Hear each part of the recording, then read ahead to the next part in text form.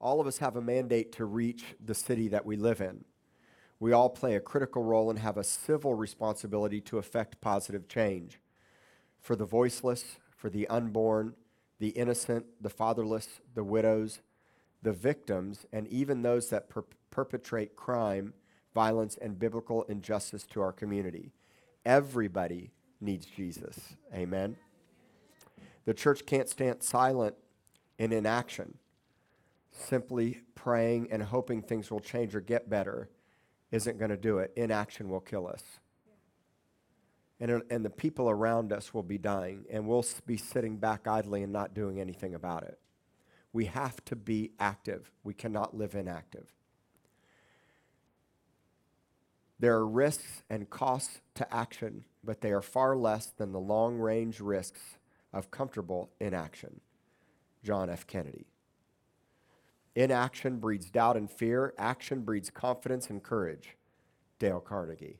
I love that quote because I know that if the enemy can keep us silent and quiet and not doing something with what God's given us, not only will people fall into destruction and hurt and pain and all the things that are already going on, but our own lives will fall into fear and doubt. I have found that the more that I give away what God gives to me, the more confidence and courage and boldness and strength and life comes into my life. It's very easy to be focused on your own issues and struggles and your challenges, but I have found that when I focus my attention off of myself and on to helping somebody else, God does something supernatural in my own life. Here's another great quote. Throughout history, it has been the inaction of those who could have acted, the indifference of those who should have known better, the silence of the voice of justice when it mattered most, that has made it possible for evil to triumph. Haile Selassie. And I really like this one from Oscar Wilde.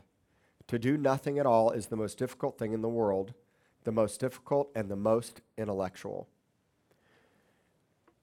And I had to really think about that. It's the most intellectual, and I understand that from a common sense standpoint, with the busyness of our lives, children, family, work, and responsibility, it can be difficult to lay our lives down and sacrifice the time to do something for someone else. Also, when we make our voice heard, especially in the multiple spheres of influence in the world around us, governmentally, educationally, in the marketplace, we can be offensive. And sometimes we don't want to make our voice heard because we're afraid of offending people or being divisive. And what I want you to know is that the Word of God already is going to be divisive to somebody's life. And when you stand up for the truth, God can open up their heart and bring healing and comfort and strength to them. We cannot be silent even if it offends our mind intellectually. There's an entire generation watching, waiting, and looking to every one of us for guidance, protection, and leadership for the future. We have children and generations that are coming up behind us that have no idea what normal looks like. And if we don't show them, who will? I remember when I first moved to town, I moved over to Bay Point Apartments on Ennis Jocelyn. I had long hair and earrings, and I was single then, and there were a lot of college students over there. There was a big party down at the volleyball court. One kind of surfer guy stopped me. He's like, "Hey, dude. Hey, bro. We're having a party tonight. We're going to be smoking some doobies. You want to smoke with us tonight?" I said, "No, man, that's all right." I said, "I'm a pastor." He goes, "What's that?" You got to understand, there is a whole generation being raised not knowing the things and the truth that we know, and we cannot be silent to show them and teach them and love on them. If we don't bring life and love to the hurting and the broken and the outcast, somebody else will attempt to, and if it's not Jesus, it's a false comfort and a false strength. If we don't raise our kids, the world will, and we've got to be the ones that make our voice heard and be actively involved in every area of influence. Now, I'll pause for a minute. I'm getting more and more involved civically in my responsibility because I've realized, as crazy as it is in this world around us, I can't be silent. I run into people all the time, especially the older generation, that want to complain about millennials and want to complain about the work ethic with young adults and teenagers and what's the problem with the next generation. I run into those people all the time. And I always say this to them. I said, "What are you going to do about it?" because we can't sit back and complain and be frustrated and be inactive and not do anything about it. We're called to be the ones that make a difference instead of complaining about it and sitting idly on the sidelines. I've told you guys about my mailman.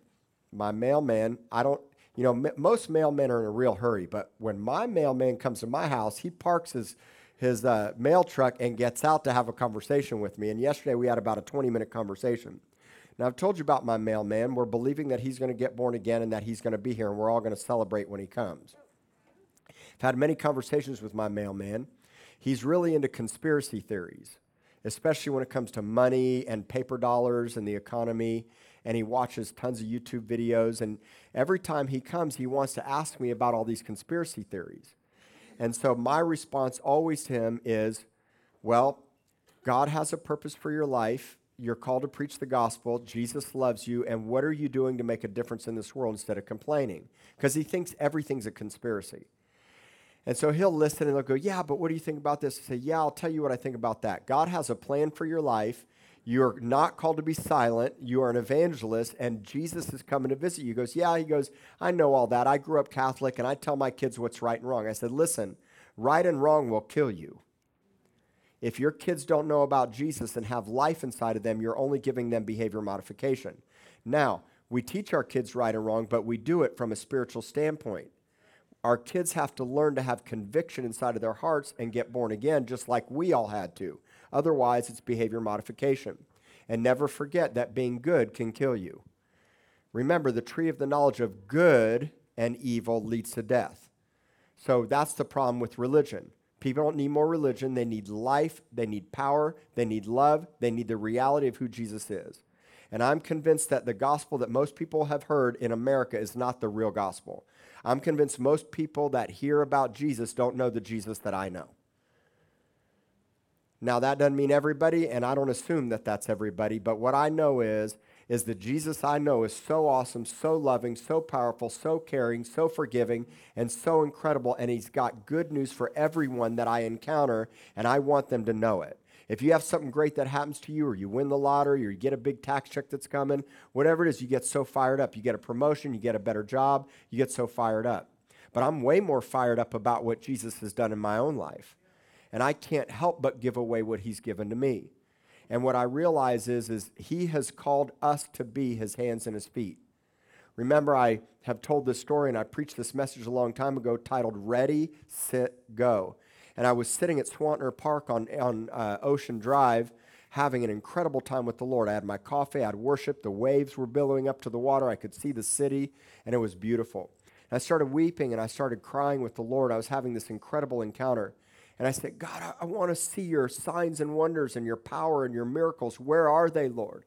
I want to see you move mightier. I want to see the power of God in every area of my life. And I heard him say almost audibly, he said, then get up and go do something about it.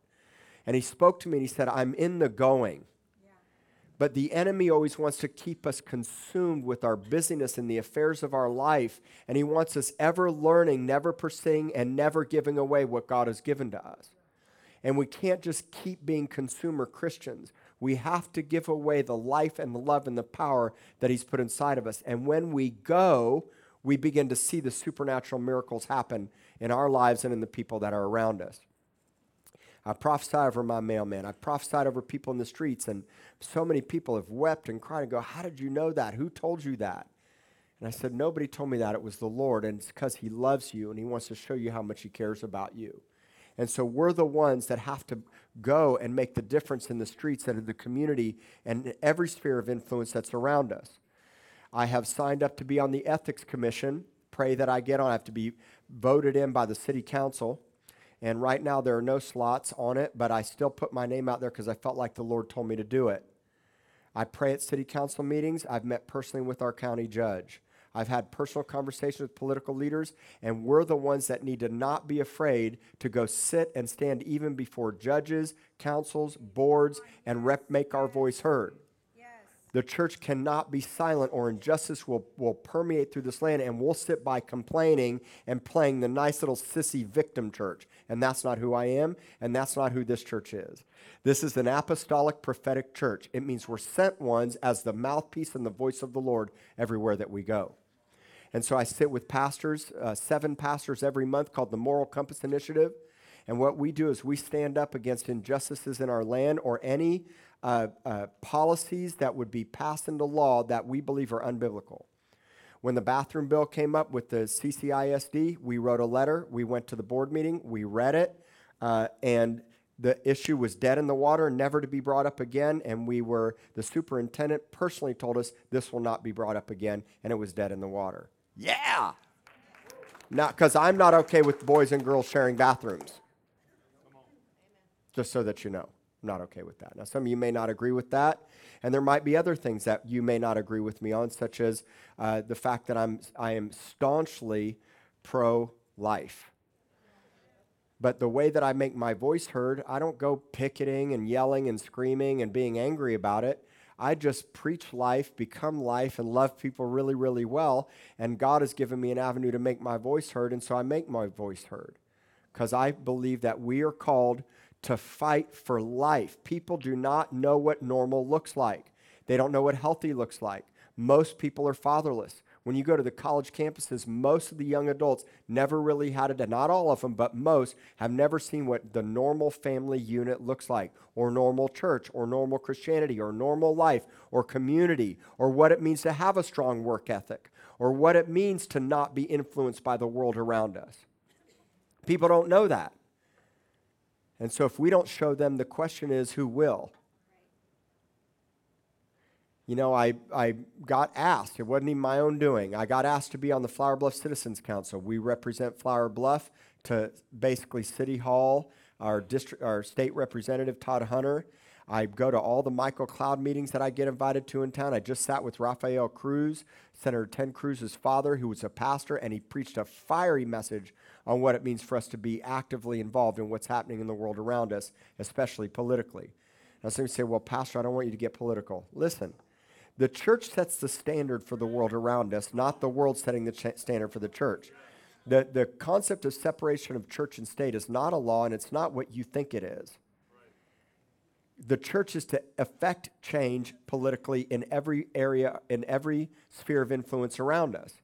Now, that doesn't mean I'm going to stand up here and tell you who to vote for or not to vote for, but what I am going to tell you is if people don't stand for biblical values and bring the kingdom of God into office, and I get it, they're politicians, but I'm still going to vote for the one that stands for the rights that I stand for. And I vote according to my convictions and my faith and the biblical standpoint. And I know we'll go into an election year next year and we'll work together as a family of what that looks like. And I'm not going to try to make you do something you don't want to do, but what we are going to do is be a family, a tribe, a community that makes our voice heard in this community and makes a difference in the world around us. And that's from Ocean Drive to the West Side. That's from the rescue shelter to Port Aransas. I don't care what sphere of influence somebody is, from the poor to the wealthy. We help anyone and everyone that God brings to us, and we treat everyone equally. Amen? So if we don't teach them, who will? And if we don't teach or show them, the answer is the world will. Romans chapter 10, verse 11. For the scripture says, whoever believes in Jesus, on him will not be put to shame. I love that scripture because people are full of shame and hiding in darkness because of bombing it and failures and mistakes.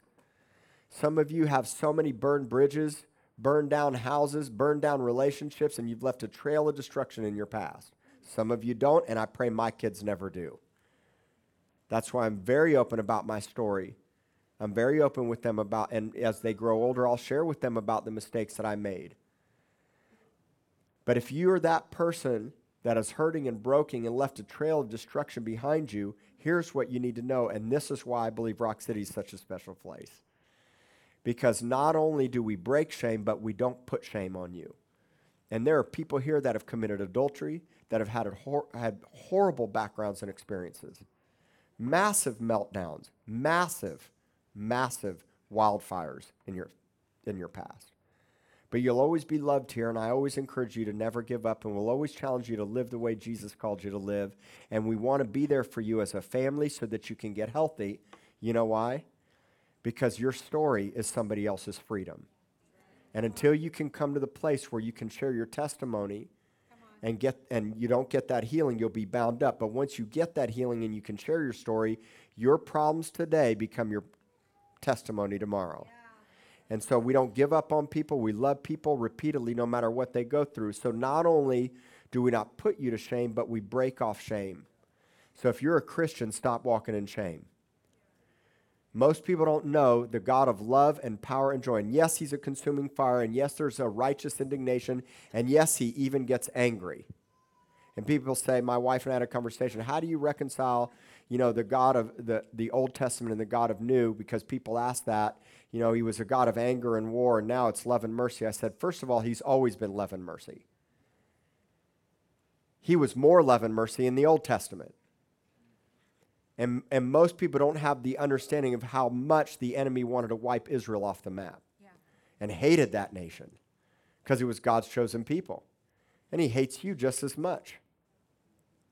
And so when Israel would make decisions to fall into adultery and harlotry and prostitution and sacrificing babies and bringing in all these other gods after all that God had done and loved them and cared about them, it's like turning around and spitting right back in his face. And had God not brought some of those harsh punishments to that nation would have been wiped out, wouldn't have learned the kindness and the mercy and the grace of God.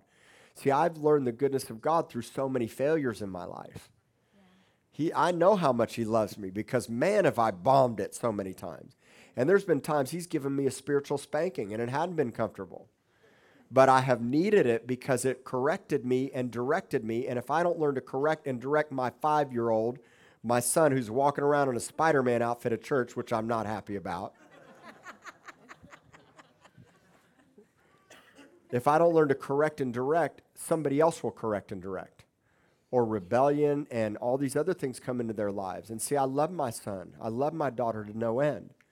But he looks to me for direction and guidance and wisdom and strength and life. And there's a whole world doing the same for all of us. And so we break shame.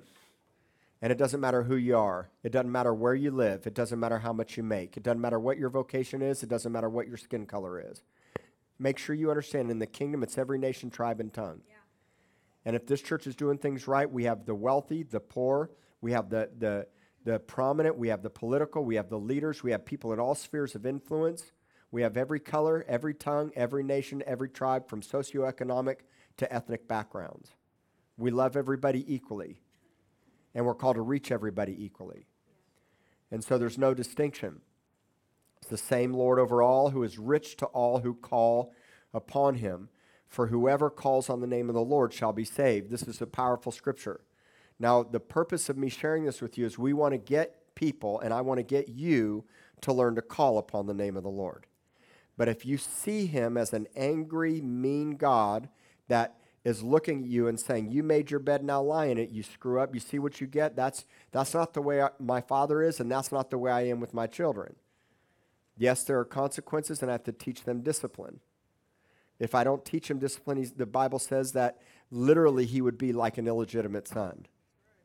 So that's the nature of the Father, but he's full of grace and mercy and kindness and compassion. And so I love this scripture because I understand a few things about this one particular word. It's the word call. If you look up this word call, it's in the Greek, it's the word epikaleo, and it means to call out, to cry out from a position of above. Okay, the word epi is to transpose. But it's a judicial term. It means to cry out for mercy and leniency and help when you need him the most. Here's a good example from my own personal life. I got busted for a third-degree felony with LSD going to a Grateful Dead concert like 28 or 29 years ago. 10 years after that, I had the opportunity to stand before that same judge for an adjudication, and I filed for the adjudication. And when I stood before that judge, I've told the story before, but when I stood before that judge, the judge looked at me and asked me, why should I grant you this adjudication? And I, in a desperate desire to have my record wiped clean, called out to him and spoke to him, or I reasoned with him. I'm going to show you that in a moment, of why I wanted to have leniency and get that adjudication approved. And I told a story, but I basically said, I lead 100 kids in a high school ministry as a youth pastor, teaching them not to make the mistakes I made. I've gotten 2 degrees, I've owned a couple homes, and I've not gotten in any trouble in 10 years, and I'm reasoning and pleading my case, or I'm calling to him. And in turn, he granted me the adjudication and wiped my record clean. Now, calling to the Lord is not a one-time thing. A lot of people just call out to the Lord, in a crisis situation. God, rescue me. If you rescue me or heal me, I'll serve you all the days of my life. They get rescued, they get healed, and Jesus is nowhere to be talked about after that, right? And I would still encourage people to do that. But calling is this understanding of consistently crying out to the Lord in the midst of difficult trials and tribulations. And in this particular case, we're talking about somebody that doesn't know the Lord, all right? So I want to get people to call out to the Lord. I want to get people to come to him and understand that he loves them, cares about them, and wants to bring forgiveness into their life, right? And they'll be saved. I talk about what it means to be saved a lot.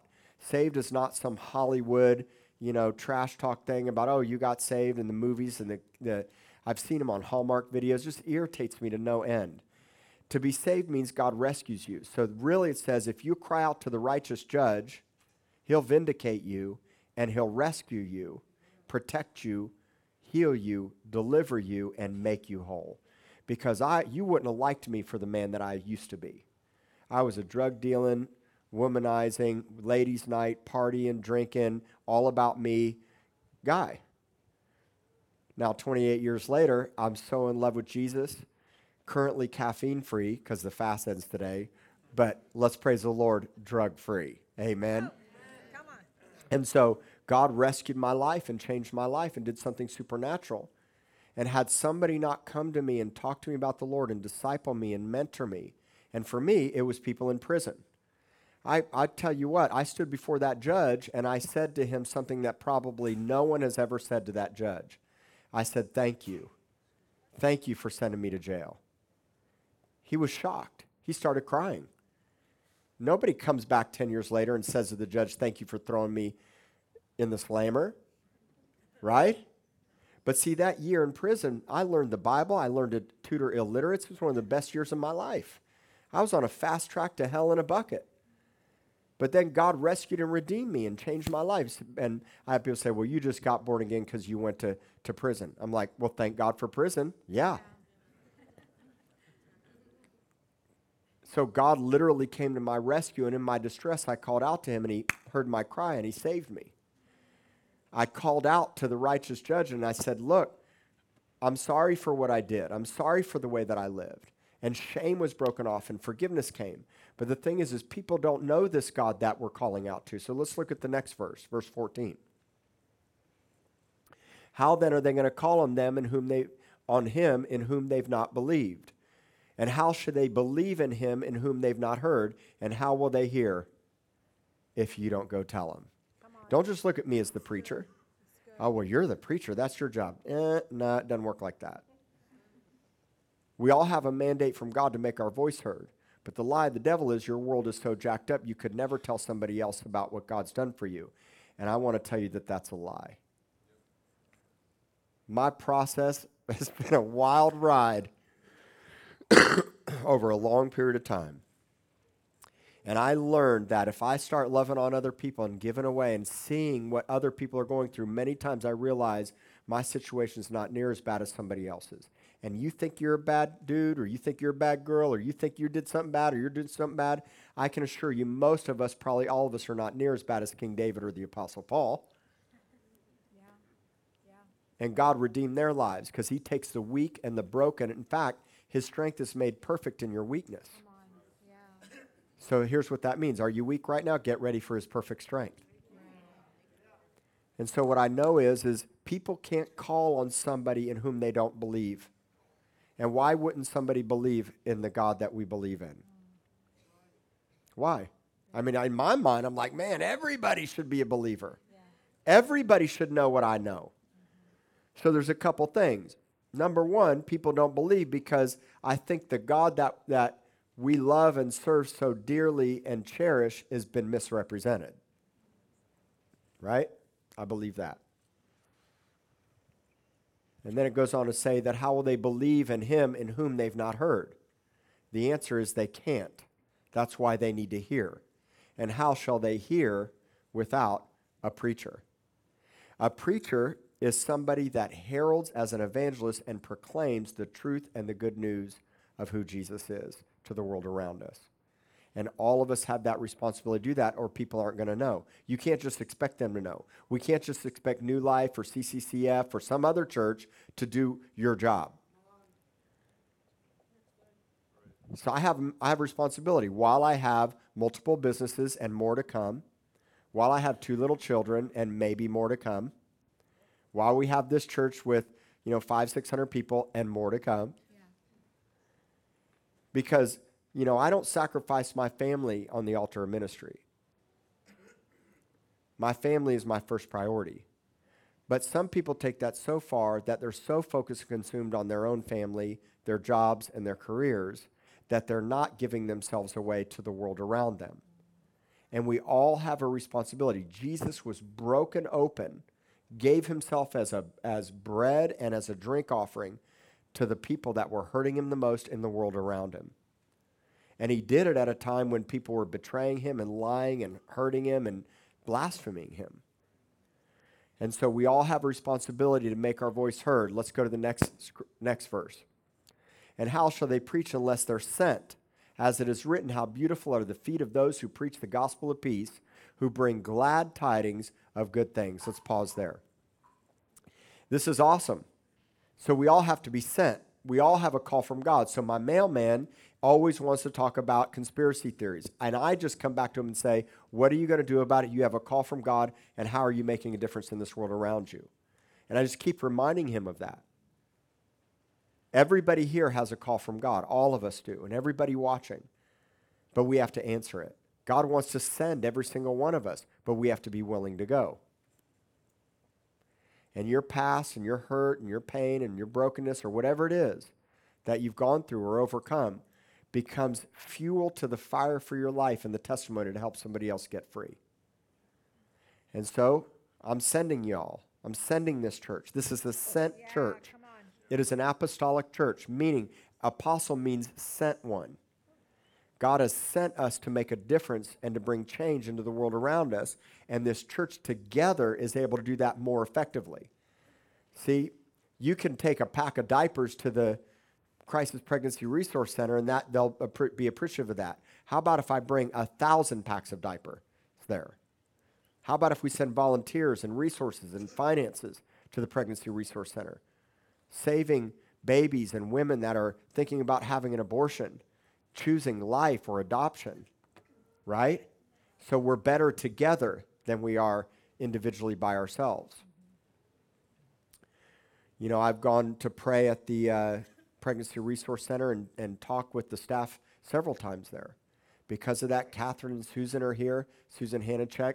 They've made Rock City their home because the message that I was able to bring in, the life and the love and the freedom that they have found by being here. And so we have to go out and we have to be sent. And so Rock Your City is a charge for all of us to go out into our communities and to make a difference. I'm sending you officially to make a difference in the world around you, okay? How beautiful are the feet of those who preach. So what are we preaching? Are we standing on milk crates with bullhorns preaching turn or burn? No. We're going out and we're bringing love and life. One of the outreaches that I'm going to be leading is that one on Friday night, the 25th, I believe it is, and you do need to go through the prayer partner training before that. And we go out with bottles of water. I need a bunch of people with Little Red Rider wagons and cases of bottled water and guitars and drums and instruments. And we're going to go out from 11 to 2 in the morning, and we're going to love on people, the hurting, the broken, the prostitutes, the outcasts, those coming out of the bars. And we're not out to wreck people's nights on date night. We're going to love people. They're going to eat, and they're going out to have a good time. We're just going to go love on people and not be those really weird, crazy Christians. Though some people will see us as weird and crazy, but I don't really care. I've done this so many times that I already know I'm not weird. I know that I'm normal. And I know that the enemy doesn't want me to go, but God gives us a mandate that we have to go, right? And so, how beautiful are the feet of those who preach the what? Gospel of peace, good news of peace, glad tidings, and good things. The gospel of peace, glad tidings, and good things. Let me reiterate that. That means that I'm bringing good news to the hurting and the broken. I'm bringing a gospel, good news that brings peace to people's torment, darkness, hurt, pain, trauma, drama, and whatever their situation is. We're bringing the hope of a father to the campus to young adults that are fatherless or hooked on pornography or living like the world and have been discipled and mentored and tutored by the world. We get to be the ones that go be the contrast on the campus. And so that's what we do. Next verse. But they've not all obeyed the gospel, for Isaiah says, Lord, who has believed our report? So then faith comes how? By hearing, and hearing by the word of God. So people's faith, they get faith in their life when they hear God's word. But this word for word is not logos. It's rhema. It's the right now spoken prophetic word of the Lord. When we go and we prophesy in the streets and we speak to people's life and situation and circumstances right where they're at, it brings transformative power to them because they realize how real and present and active God is to speak to them and to touch them. And so we bring the word to the world around us prophetically in verse 18. But I say, have they not heard? Yes, indeed they have. Their sound has gone out to all the earth and their words to the end of the world. I love this scripture. Everybody say this with me. Say, I have a sound. I have a sound. You have a sound that has to be released. And it goes out to all the ends of the world. And Rock City is a sound. This church is a sound. This tribe is a sound. And so should the other churches of this city. You know, I pray for the other churches of this city, and you'll never hear me say a negative word about another pastor in this town. I never have. I know most all of them, and many of them are my friends. The only church I've ever spoken negative about is a church that I don't even need to talk about because it's just pointless, but I'll say it is the Westboro Baptist Church. The people that go out with their signs at, military funerals and bashing gays and bashing the military and saying that they represent God, it's demonic. I remember when they were going to come and picket a military funeral over here on NAS Drive, me and all my boys in the tribe of Judah rolled up on our motorcycles. There was tons of people there to stand against them, and guess what? They didn't show. They chose not to come. And so we're the ones that make a difference, and we do it together with the other churches of this city. You know, New Life has taken over Real Life here in Flower Bluff. Praise God. Pastor Mike called me and said, hey, we're coming to Flower Bluff. I said, yes. We got to make a difference in this community. Yeah. There's a lot of darkness here. So let's band together and work together. Let's pray together. I meet with those 7 pastors, all different walks of life, different backgrounds. We stand together unified to make a difference in our community and our city. And so we have a sound. Rock City is a sound. We're a tribe. You find this is not a restaurant. It's not the flavor of the month. It's not the special of the day. It's a family. And we stick together and we go where the Lord leads us to go. And that's why it's not a church competition. You know, Pastor Mike's not a church competition for me. He's my friend. Yeah. We don't have to compete. We have to work together. Right. And so we make a difference in this city so that our sound can go out to all the earth and our words to the end of the world. And finally, as it goes out to all the world, it goes to the place that Jesus wants to go. And it brings love and life to everybody that he wants to touch. Matthew 28:18. And Jesus came and spoke to them, saying, all authority has been given to me in heaven and on earth. Go therefore and make disciples of all the nations, baptizing them in the name of the Father, of the Son, and of the Holy Spirit, teaching them to observe the things that I have commanded you, and lo, I'm with you always, even to the end of this age. This is the Great Commission that applies to every single one of us. We're called to make disciples. But you know how disciples are made? Through a dialogue. That means that we have conversations. That means that we communicate with people. And in a world of social media where relationships are far and fewer between, where people don't know how to deal with conflict, where people are afraid of offending somebody, where everybody wants to be politically correct, that's not the kingdom of God. We make our voice heard boldly and loudly in the world around us. And we make disciples through relationship and not being afraid to go to the places to give of our finances and resources and to invest our time in relationships with other people's lives. And I love this because it says that as we go, guess what the Lord will do? He'll be with us always. We never go alone, all right? 1 Corinthians chapter 3 talks about us being God's field. So there's a field that's ripe for the harvest out there that is yet to come in that God needs workers and laborers to go get. So the Great Commission starts right here, right now. Acts chapter 1, verse 8. I love this scripture. Acts 1:8. But you will receive power when the Holy Spirit comes upon you, and you will be my witnesses, I'll paraphrase it, in your hometown, in your region, in your state, in your nation, to the nations of the world. That's basically what Jerusalem, Judea, and Samaria and the ends of the earth represent. So our first mission field is our backyard. Corpus Christi desperately needs Jesus. And I can assure you, if you're watching online or listening, your hometown desperately needs Jesus, or your city needs Jesus as well. And so when God gives us power, he gives us power to be a witness. And he gives us power to witness first in our local community, then our region, our state, the nation, and the nations of the world. And he gives us power to do it. He gives us power to do it. We're all called to evangelize, herald, and proclaim the good news with power and authority in all the places he wants or is about to go. Check this out. Luke chapter 10, verse 1. Luke chapter 10, verse 1. After these things, the Lord appointed 70 others also, and he sent them 2 by 2 before his face into every city and place where what? Where he himself was about to go. Now, I'm believing for revival in this city and in the churches of this city. And I know that Jesus wants to visit every nook and cranny of this city.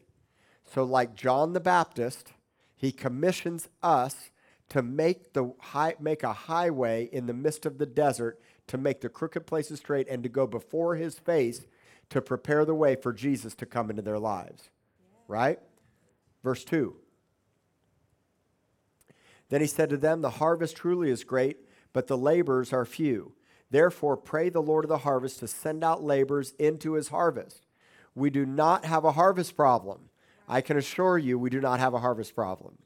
People are ready for what we have to share. And somebody's going to reject you, and somebody's going to say, I don't want to hear about that. But so what? I know how good God is, and I know for everyone that rejects me, somebody else is going to want to hear what I have to say.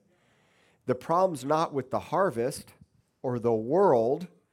The problem is finding people that are willing to get up and do something about it and get active. The problem is people be willing to lay down their comfort zones, lay down the busyness of their own lives, and to get out and make a difference in the world around them. And then in verse 19, Jesus said, behold, I give you the authority to trample on serpents and scorpions and over all the power of the enemy, and nothing shall by any means hurt you. And so God sends us out with power to drive back the demonic forces that are wreaking havoc in people's lives. He wreaked havoc in my life one time, or many times. And so I know what it means to be in that spot, and I know that we've got to go rescue people out of it. Jesus wants to visit this city, and he delegates us to prepare the way before him. And because of this, we can't hide in our homes, we can't hide in our churches, and we can't be utterly consumed by the affairs of this life. Week in and week out, we worship and celebrate and come to learn about Jesus. We come together with our closest friends and family, but so many people rarely venture out beyond the borders of their intellectual comfort zones and their life to make a difference to the world around them. And God has an issue with that. God has an issue with that. I'm going to read to you a block of scriptures, and I just want you to soak it in right now. Isaiah 1:7-20 really helps to understand God's heartbeat Yes, he loves our worship and our prayers and our intimacy and our communion, and we always need to have that because we need to have a strong foundation as a family so that when people come in, they see what normal looks like and they find a place of healing, hope, and health, right? But we also have to make sure that we're doing our part to make a difference in the world around us. Isaiah 1, verse 7. The country is desolate, your cities are burned with fire. Strangers devour your land in your presence, and it's desolate as overthrown by strangers. That's the world around us. So the daughter of Zion is left as a booth in a vineyard, as a hut in a garden of cucumbers, as a besieged city. Unless the Lord of hosts had left us a very small remnant, we would have become like Sodom. We would have been made like Gomorrah. Hear the word of the Lord, you rulers of Sodom. Give ear to the law of our God, you people of Gomorrah. To what purpose is the multitude of your sacrifices to me, says the Lord? I've had enough of burnt offerings of rams and the fat of fed cattle. I don't delight in the blood of bulls or the lamb of goats. When you come to appear before me, who has required this from your hand to trample my courts? Bring no more futile sacrifices, incense is an abomination to me. The new moons, the Sabbaths, and the callings of assemblies. I cannot endure iniquity and the sacred meeting. Your new moons, your appointed feasts, my soul hates. They're a trouble to me, and I'm weary of bearing them. When you spread out your hands, I'll hide my eyes from you. Even though you make many prayers, I'm not going to hear. Your hands are full of blood. Wash yourselves, make yourselves clean. Put away the evil of your doings from before my eyes. Cease to do evil. Learn to do good. Seek justice. Rebuke the oppressor. Defend the fatherless. Plead for the widow. Come now and let us reason together, says the Lord. Though your sins are like scarlet, they shall be as white as snow. Though they're like red like crimson, they shall be as wool. If you're willing and obedient, you shall eat the good of the land. But if you refuse and rebel, you shall be devoured by the sword, for the mouth of the Lord has spoken. Let me paraphrase this for you. Deal with your heart and your sin by the blood of the Lamb. Though your sins be as scarlet, come to him and get washed white as snow. And reason together with the Lord. He loves you and cares about you and wants you to come to him. But if we keep coming to worship and we can do all the feasts, we can do all the festivals and keep coming to church. But if we continue to live contrary to his purpose and his plan, and we do injustice to the people that are around us, he's not going to hear us. Okay? So he says 5 or 6 things that he wants us to do. 6 things. First, deal with our own sin by ceasing to do evil. Be willing and be obedient so that God will accept and listen to what we have to say, and so that we can eat the good of the land. Learn to do good, seek justice, rebuke the oppressor, defend the fatherless, plead for the widow. And that's what we're called to do as a church body, and that's what I'm called to do in my life. That's really my ultimate mission. This church really is a means to an end for me. The means to an end is to affect massive change in the world around us. And I also know I can't do it by myself. I need you, and all of you in the back. We can't do it without each other. So the first thing is get born again, get under the blood, and let's break some shame out of your life. You're a son, you're a daughter. God loves you. God cares about you. You don't have to live with the lies of the enemy any longer. We've made enough mistakes long enough. First, let's come to the Lord and start to reason with him like I did with that judge, and receive the love and forgiveness and grace and compassion that he has for you.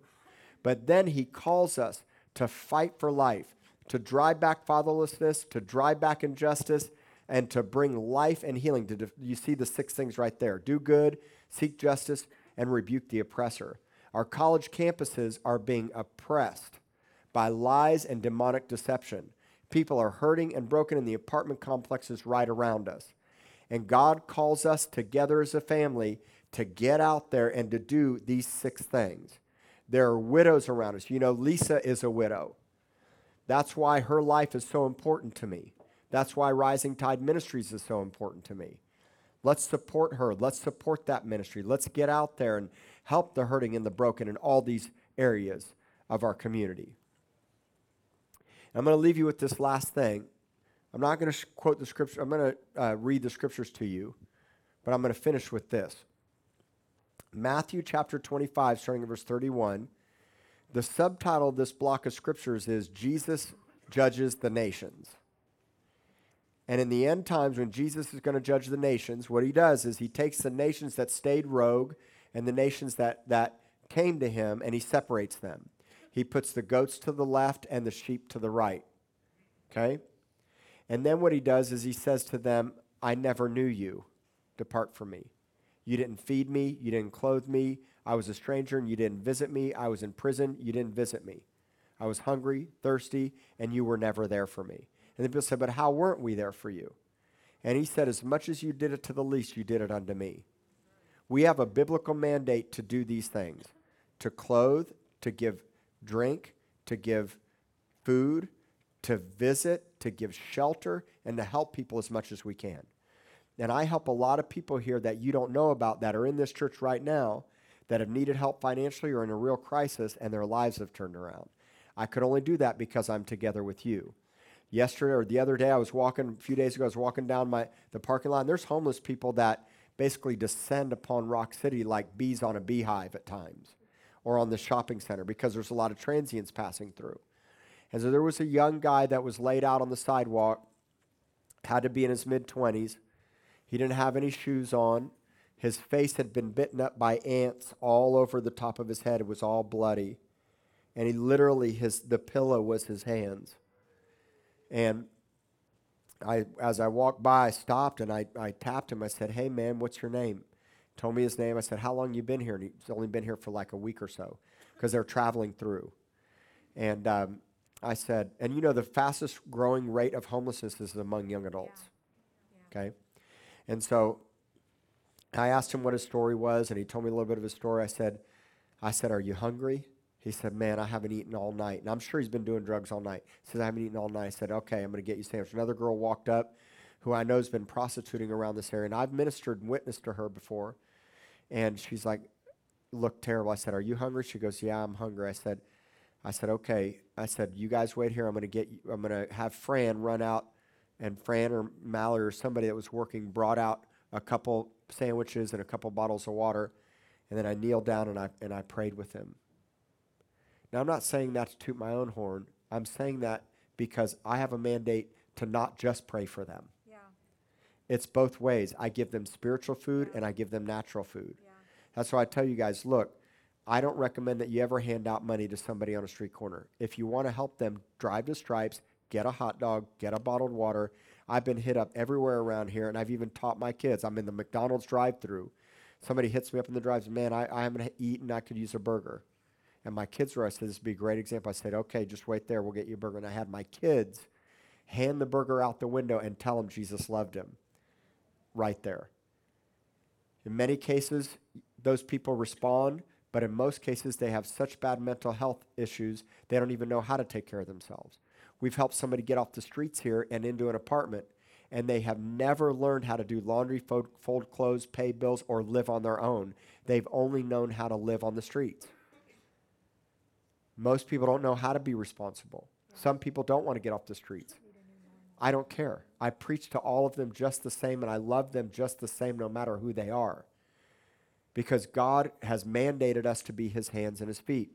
And so Jesus says in Matthew 25, he says, as much as you've done to the least, you do to him. I preached a message once titled Taking Care of Jesus. It's an odd title. But he says, look, as much as you do to them, you're doing to me. So I got it. If I really love Jesus and I really care about him, then I've got to do to him by taking care of the least. You know, when Peter was being restored, I love this because Peter, you know, he was full of shame and rejected and denied Jesus 3 times. So Jesus restores Peter and he says, Peter, do you love me? And Peter says, paraphrase, yeah, bro, I love you. Dap it. Jesus says, but Peter, do you love me? Yeah, man, you're my homeboy. Jesus is my homeboy. Remember the shirt? Jesus is my homeboy. You're my homeboy, Jesus. Jesus says, but Peter, do you love me? Yeah. And it clicks. Because Peter had been responding with brotherly phileo love. Yeah. Yeah, dap it.